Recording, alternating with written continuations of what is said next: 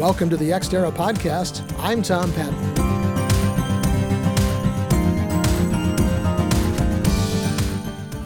The Xterra mission is to explore and discuss the business of space and its effect on the national and global economy, as well as life on Earth. How does what happens in space affect your life every day? That's what we're exploring on the Xterra website, as well as on this podcast.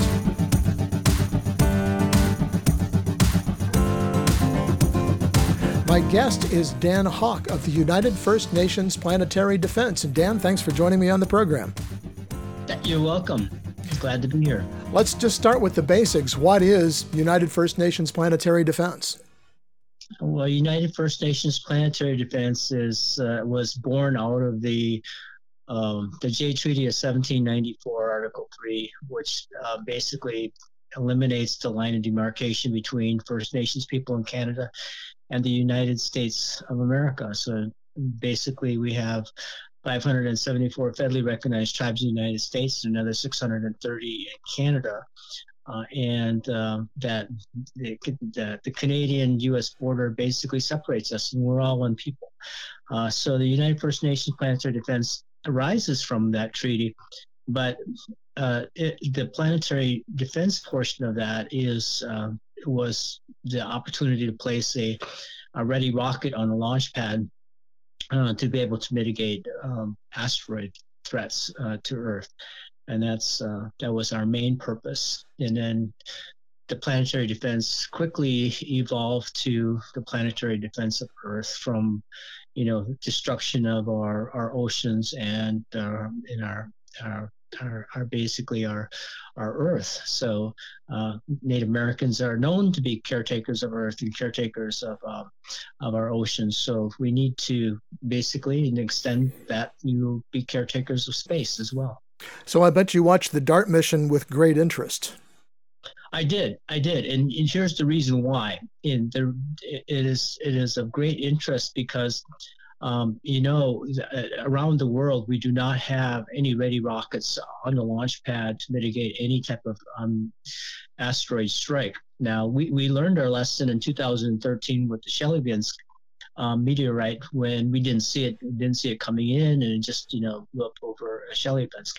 But the point is that was only a 20-meter asteroid. What if it would have been larger, and what if it would have come in a different angle to Earth? It could have been very destructive. So the point is that with the DART mission, you had telemetry going out to Didymus A and Didymus B, and so when it got closer to the smaller asteroid object that was in orbit around the larger one, that it moved from telemetry to visual, and it was the visual that allowed the impactor to impact the smaller asteroid. And so really what we're interested in then is that same telemetry to visual capability on an impactor here on Earth, so that we can have that impactor ready to go if we are able to determine that an asteroid is a threat to Earth.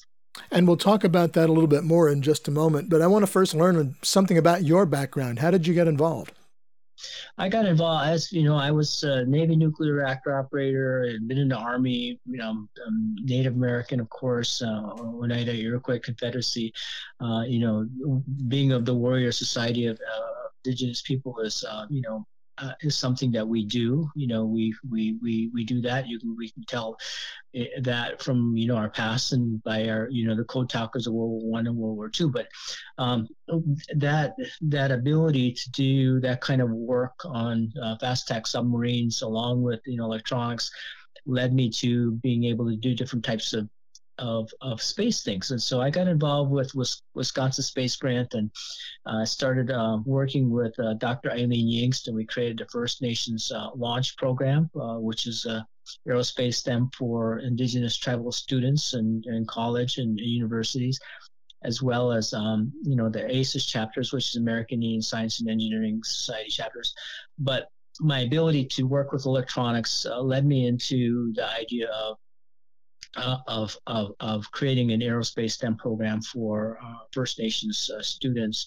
And that came about because I was at the University of Wisconsin Green Bay, and an email had come past saying, "Hey, would you like to join a rocket team?" But then I went to the College of Nomination and asked, well, why is it that, Native Americans don't have a rocket team? And so Five Clans Rocket Team was born, and that's how that all started. You talk about a ready rocket. What does that mean? A ready rocket to me means this, is that you have an impactor, or let's put it this way. You have a payload capability. And let's say in this case, on an Electron rocket by Rocket Lab. So they have rockets available for this kind of mission to set aside. So what is it that we need? What we need is the kick stage, right? So the kick stage can be used for basically 4 different things. You can use it as a scout mission, so you're able to launch that rocket at an asteroid that you think is going to impact Earth, and then it can send back data on that asteroid, whether it's as an example, it could be, is it a solid? Is it a binary asteroid? Is it a pile asteroid where whereas a loose pile asteroid where they're loose and they're not, where it's not solid, how it's tumbling, what its orbit is, what its trajectory is. So it can send back that information. So basically a scout mission. So the same kick stage can also be, could be used as an impactor, just like DART mission. We can also put laser ablation on it, so we can use it to ablate an asteroid. So when you do that, and it moves in 180 degrees compared to where you're lasering the asteroid, so it just moves it a little bit. And then you have something called pulverize it, which is basically injecting penetrators into the asteroid before it enters the Earth's atmosphere, so that it breaks it apart and then burns up in its atmosphere at smaller pieces, like 10 meters in diameter or less. Go ahead. There's four different methods of asteroid defense. What kind of lead time would you need, and where would you get the information that you think this asteroid is going to impact the Earth? Well, there's mechanics, orbital mechanics that tells us that, because the Earth is in its natural revolution around the sun. So we know where the Earth is going to be at a certain point in time. So there has to be an intersection of the asteroid and the Earth at the time that it's going around the sun. So if the asteroid is a little bit late, then it misses Earth. If the asteroid is a little bit before Earth in its natural orbit, it'll miss Earth, right? So there's a 10-minute time from beginning of Earth to the end of Earth where that asteroid could strike Earth, So the idea then is that if you know that an asteroid is going to impact Earth at some point on the Earth's surface, and then what you're able to do, because asteroid defense is the only natural disaster that we can prevent. So we can prevent that. So what we can do is just like the Didymus A/B mission that we had for DART, is that you can slow the asteroid down by impacting it just a little bit if it's far enough out. So that way it slows it down and it'll miss Earth, because the Earth would be before the impact of the asteroid. The asteroid would just go right on by Earth, would just fly right on by. And so it's about moving the asteroid or slowing it down just enough so that allow the Earth to get out of the way of the asteroid. And that's exactly what we need to do. Does the initial data from the Didymus missions show that would have been successful had that asteroid been on a target to hit Earth? Yes, it would be. Absolutely. So there's no doubt about it. So, but yeah, if we know it far enough in advance, we can slow an asteroid down and it'll miss Earth. So we can do that. So what other avenues of research is United First Nations Planetary Defense pursuing? Regarding asteroids? Yes. Oh, okay. So that would be the pulverized portion of that, which would be how to peel back an asteroid enough so that it breaks apart, so that when it enters the Earth's atmosphere, that is not one solid piece of asteroid. That we break it apart enough so that it burns to let the natural defense of our atmosphere burn up the asteroid as it comes into Earth's orbit. So how to do that, when to do that, you right up until about probably a minute before it reaches the Earth's atmosphere, you could still break it apart. And you talked about laser ablation too, and that sounds a little bit like science fiction. How far along is that kind of research? Well, we have, Dr. Philip Lubin at the University of California, Santa Barbara, is working on those kinds of things. And basically, we're talking about a directed energy form of laser ablation. And so, but the whole idea is to be able to mount that onto a kick stage so that if we do find that we need to move an asteroid a little bit, that we have the ability, it's already, already placed on the kick stage, ready to go. We just continue to update it, so that when the call comes in saying we have an asteroid that's inbound that's going to impact Earth, that we have the ability to integrate the kick stage onto the Electron and launch it. So that's really where we need to go. Is we've got to have something ready on a kick stage, whether it be the kick stage is an impactor itself, whether we can mount a laser ablation on it, or we can put some type of projectiles onto it, which are penetrators for the pulverized mission, or we use it as a scout mission and to identify and to be able to radio back to Earth what it is, so that we have a better idea of how to defend ourselves. A loose pile would be very difficult to move under the circumstances of penetrators or or impactors, because it's loose. It's like putting something into a bunch of sand. It's just not going to break apart. How important is the recent surge of private rocket companies to this? Because getting a ready rocket from NASA probably would have been a big challenge. And now with all these private rocket companies, it sounds like you might have a better opportunity to have that ready rocket available to you. Well, yes, and here we go with Rocket Lab. They have basically commercialized and manufactured, or did the Henry Ford kind of thing of building rocket bodies and and their engines.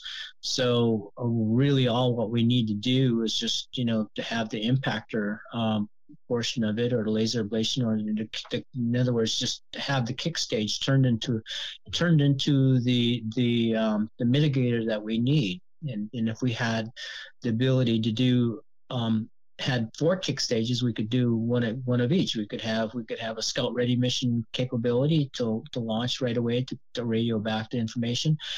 We could have one that's set for laser ablation, one for impactor, and then one set for penetrators. So we could do that. We just need to get it done. So that's really where we're at. Rocket Lab launches from New Zealand, and they're getting ready to launch from Wallops in Virginia. Yes. Does it matter where this interceptor rocket is launched from, and what are the logistics involved in having a rocket on a launch pad ready to go kind of at all times? No, but see, that's the whole thing. You don't need to have the rocket ready to go at the launch pad at all times. All you need to do is have the kick stage prepared and ready to go. Okay. Because they have the rocket, so it's just a matter of integrating the kick stage onto the rocket. So they just keep rotating their rockets through and launching as they do, and they say, okay, hey, we have an inbound. So what they do is they just take that next rocket, and we say, hey, we're putting this kick stage on because we need to mitigate this threat. And I suppose whatever customer that was would probably say, okay, it's better to save the planet than to launch my satellite. Right. So, exactly. And so, that's really the issue. It's not an issue about having the rocket on the launch pad ready to go. It's the fact that you have the kick stage ready to go to be able to mitigate the threat. And that's what we don't have. And that's where we need to go. I'm talking with Dan Hawk of the United First Nations Planetary Defense on the Xterra podcast. Take a moment right now and click on subscribe to make sure you don't miss any of our podcasts, or if you're watching on YouTube, any of the videos from Xterra, the Journal of Space Commerce. Dan, tell us a little bit about your experience at the United Nations earlier this year. At the United Nations, from the United Nations Indigenous Committee point of view, or from UN COPLIS, or what are you asking? Well, let's talk a little bit about all of it, because I think it's all interesting as it relates to this planetary defense mission. Okay, so I think when it comes to planetary defense, as a Native American, I think that defending Earth is one of our most important things, right, that we can do as Indigenous people. So it's not just about, or it's an addition to caretakers of a land, caretakers of the ocean, caretakers of our space, and caretakers now, the moon as well. So, the idea here is that if we are caretakers, then does that not include, taking care of the Earth from asteroid asteroid strike? It's very possible. There's 200,000 asteroids out there that have not been classified, that are under 300 meters in diameter. So, we still have a ways to go in classifying asteroids. And we know that. Why do we know it? We know that because of the Chelyabinsk meteorite or asteroid that blew up over Chelyabinsk in 2013. We didn't know it was there. We didn't know it was coming, and it just was there. And also, and so did it come at us blind? How do we not know that it was going to be there? So the point is that can happen with a much larger asteroid. So instead of 20 meters, or what if it was 300 meters in diameter? Now you're talking a lot of damage. You're talking a lot of people that would be killed. So it's important that we know where they are, and if we do know where they are, they're having the intercept capability of Earth in its natural orbit around the sun, then we need to mitigate that somehow, because if we know it, we can stop it, we can move it, we can do something with it so to prevent it from hitting Earth. But we need to know. Coming up November 15th, you're holding the Intertribal Space Conference. What is that going to be about? The Intertribal Space Conference is really to bring Native American people or tribal governments together with the space industry and introduce them to each other. Because up until this point, the space industry has not recognized Indigenous people or tribal governments. And it's the same thing with our tribal governments have not gone to the space industry and knocked on the door and said, hey, we really want to help you with this lander. We really want to help you with this rover, or in the opposite direction. And so a lot of that blame goes on NASA. A lot of this blame goes on, our federal government for placing us on the International Traffic and Arms Regulation list, and to prevent us from monitoring our resources from space. So it is a work in progress. It is trying to mitigate oppression of Indigenous people. So the United Nations states that that we all have an equal right to space. Mm-hmm. And space should be for all. International Space Station is there, so space is supposed to unite us. So that's how I see that. So the United Nations says that going into space is a human right.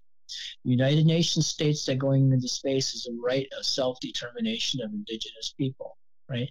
So when we look at it from a humanitarian point of view, and then for the United States government to say to Indigenous people, we're placing you on the International Traffic and Arms Regulation list to prevent you from monitoring your resources in space, that's very hurtful. That's very oppressive.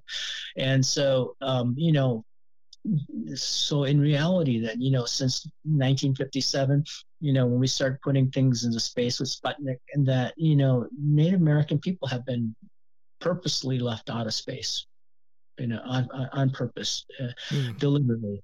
And so what we need to do is we need to change that. We need to get our space industry and Indigenous people working together. So that's what Artemis is all about. So we go to Artemis program, we go to the moon and Mars to stay.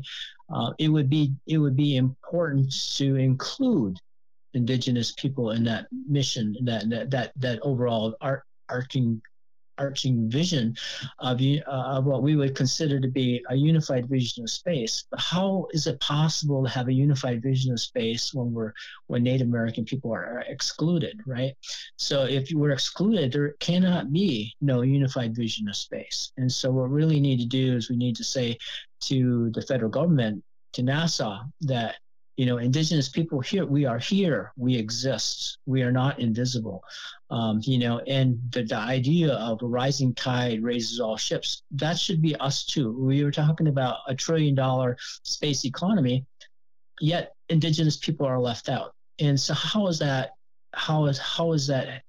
helpful to us as indigenous people? We have STEM scholars, we have aerospace engineers, we have electricians, we have mechanical engineers.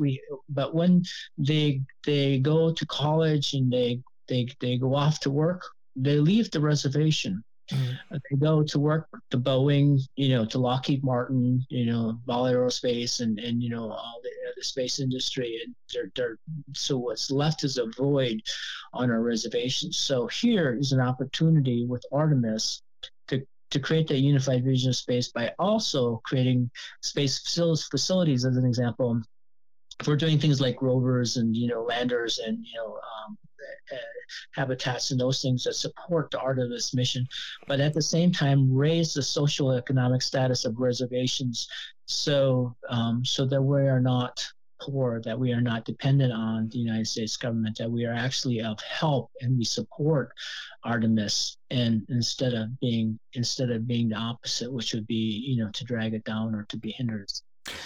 Do you find that attitude makes it more challenging for First Nations youth to become interested in the space program? Yes, and there's two parts to this. The first part is that I helped an Indigenous person on First Nations launch who was Chippewa from Canada. He wanted to work for NASA. NASA said, you know what, you're First Nations, you're Canada. You are not. You're not. We can't hire you. And so I helped him get a job at Boeing. Okay, so that's one part of it. But the other part of it is that NASA would say, well, Dan, hey, we're giving Indigenous students $3 million for STEM. And I'm going back to NASA. I'm saying, look, what you're doing is you're creating an artificial ceiling, because what you're really saying is that your Native American students you're good enough to get your some STEM education money, but you're not good enough for building a rover. You're not good enough for building a habitat. You're not good enough or smart enough to build a lander. You just don't have that capability, and that's not true. So what it is about the opportunity, right? So the artificial ceiling that I'm talking about is that it is a red herring. It's like, we'll give you some STEM education money, but don't come ask us about building a rover. We don't want you there. And that's not where we need to be. What we need to be is we need to be in exactly that position. It's like, we have this rover project and we think that you guys can do this. Bring your tribal people together and let's get this done. And now we've got that opportunity. We have that ability to do that. Let's show them that we can do this and create our own mission, or whatever the idea is. But the point is that we have to recognize ourselves that we have if we had the opportunity, we could do great things. We just need an opportunity. Talk a little bit about the tribal space resolutions that are going to be discussed at your conference. Well, I think we know that with New Zealand as an example, they have an indigenous characterization to them. I want to say a foundation, a tenet, and here's the reason why. You have the Maori tribe that leases land to Rocket Lab. Mm-hmm. So you have this space relationship between indigenous people and the space industry that exists. The indigenous population, the Aboriginal population of New Zealand and Australia, they recognize how important it is to go into space. And so they have that ability to create that New Zealand Artemis Accord with the backdrop of indigenous capability of our indigenous ways of knowing. But here in America, we didn't have that opportunity. So America creates, we have this Artemis Accord for America, but not from the indigenous point of view. So we, like I said, we have 574 federally recognized tribes in the United States. We should have the same ability as New Zealand to be able to create an Artemis Accord in the same respect. So that's one of them. Those kinds of documents that we think that would be important to indigenous people is to have their own Artemis Accord, because we're sovereign, and we have this sovereign immunity, the sovereign capability and going into space is really about sovereignty. It's about space sovereignty. And so we should be recognized for our sovereign entities across all of the United States and also into Canada as well. I've talked with folks about something called the overview effect, which I'm sure you're familiar with. And it just strikes me that once you get off the planet, all of those artificial boundaries and all of those artificial races and colors and those kinds of things just fade away, because every one of us is indigenous to the earth. And maybe that's more of an attitude that they need to look into. Well, the Iroquois people, I'm Oneida, right? So the Iroquois people, our creation starts in Sky World. Mm-hmm. And so for me, it is natural to be in the space. I feel comfortable in space. I feel comfortable talking about, like orbital space debris and going to the moon and mining it and being caretakers of it, making sure that we're not polluting the moon or the orbital space around the lunar orbit. I feel comfortable about talking about those things. And so the overview effect for me, right? So there is no boundary. As I mentioned to you at the very beginning, the Jay Treaty of 1794, Article 3, takes away that boundary between our First Nations people in Canada and the United States. Mm-hmm. Yet, and this, and the point is that the Department of State still refuses to waive satellite export controls from the United States to First Nations people in Canada.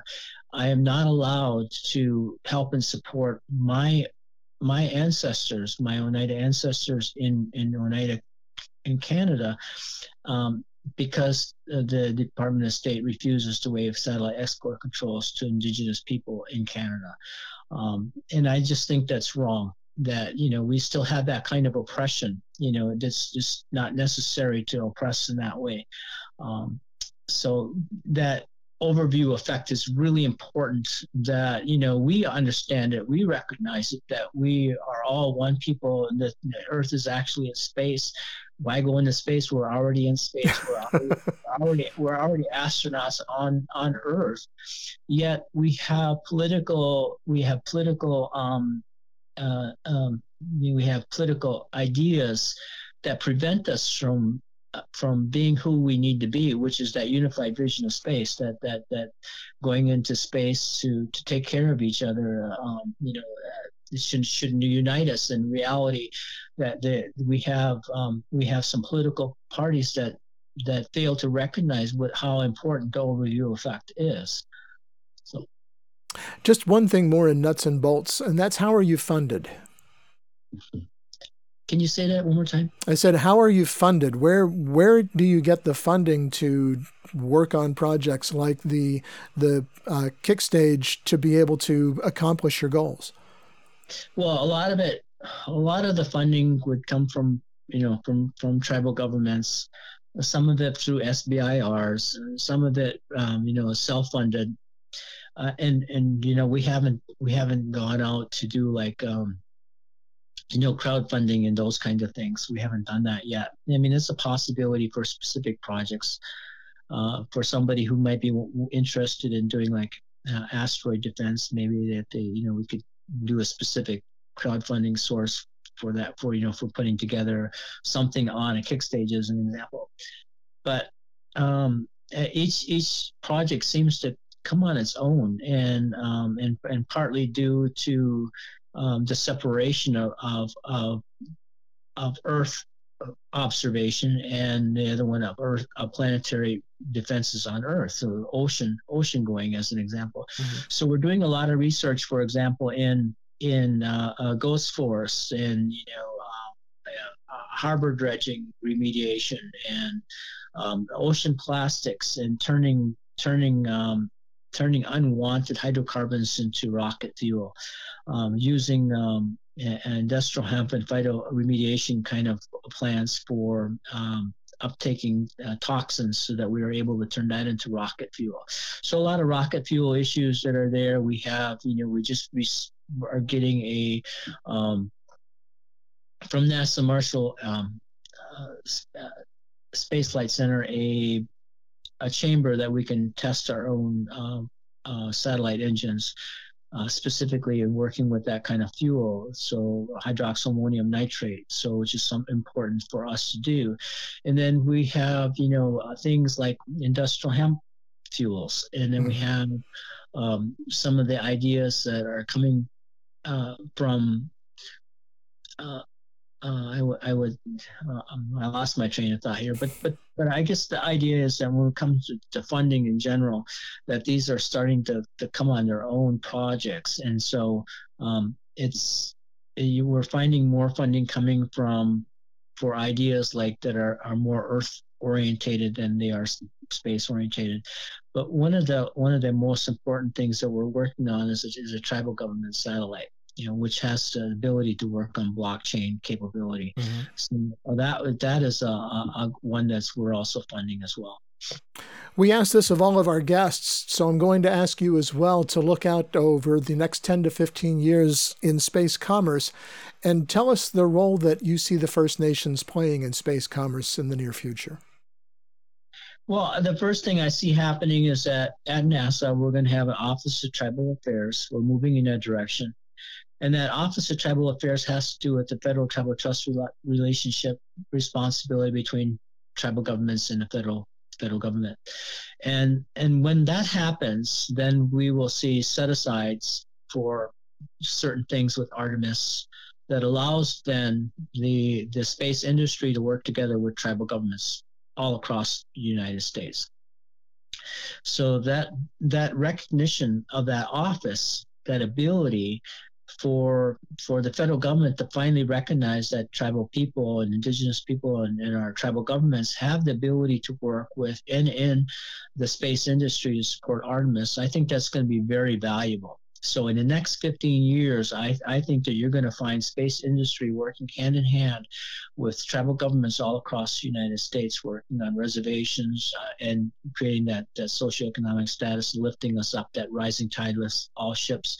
That includes us. That includes our canoes. We have to lift them up. And so I think that's going to be the huge advantage of being able to work together like that. The other one is, I think, is a most important idea here is of the International Space Station, right? So at the end of the decade here, they're planning on depositing that International Space Station over our Pacific Ocean, over Point Nemo, and then destroying it and burning it up on reentry. Mm-hmm. We're not going to allow that to happen. So that's just not going to be something we're going to allow to happen.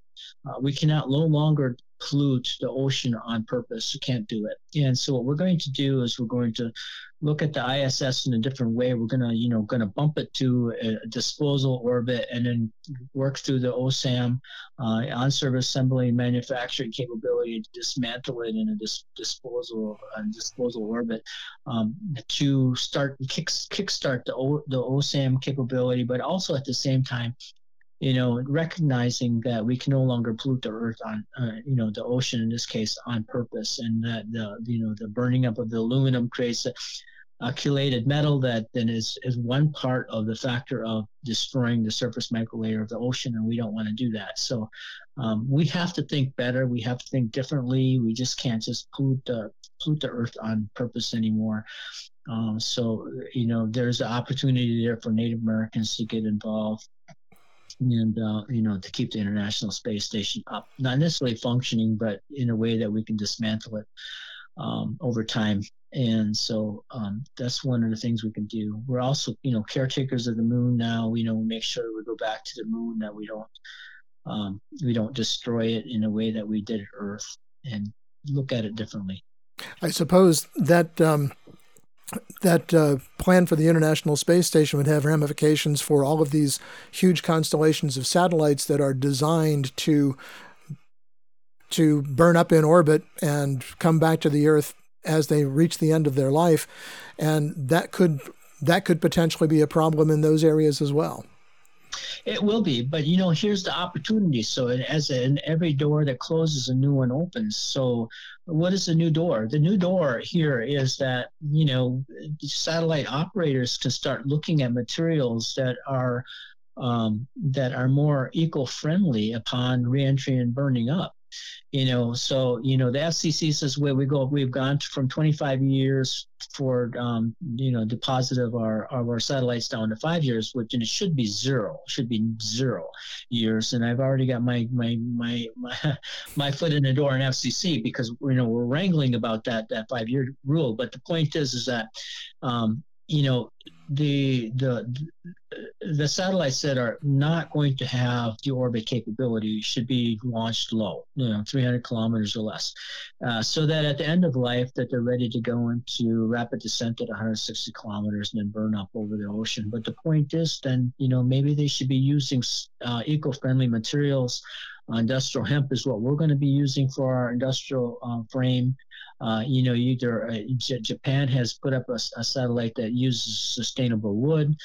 So I think there are other materials out there that we need to move towards, so that when we know that those satellites are going to be burning up into our atmosphere, that we start looking at what it is that we're putting in our atmosphere and how we're destroying not only our atmosphere but our ocean surface microlayer of the ocean, and the ocean itself, because whatever survives ends up in the bottom of the ocean, and that is a pollutant. That's polluting, and we just can't do that on purpose anymore. We have to think differently. Dan, it's been a fascinating conversation, and I could probably sit here and talk with you about it most of the afternoon, but unfortunately we're out of time. So I really appreciate your time today. I appreciate you asking me to talk with you. That is going to do it for this edition of the Xterra Podcast. You can subscribe to the audio version of the podcast on Spotify, Apple Podcasts, and many other popular podcasting platforms. Check out our YouTube channel and be sure to click on subscribe so you can stay up to date on developments in space commerce and be notified when we post new videos. You can also get daily space commerce news at xterrajsc.com. And one thing more, be sure to connect with us on LinkedIn and follow us on Twitter at xterrajsc. Till next time, I'm Tom Patton. Thanks for joining us.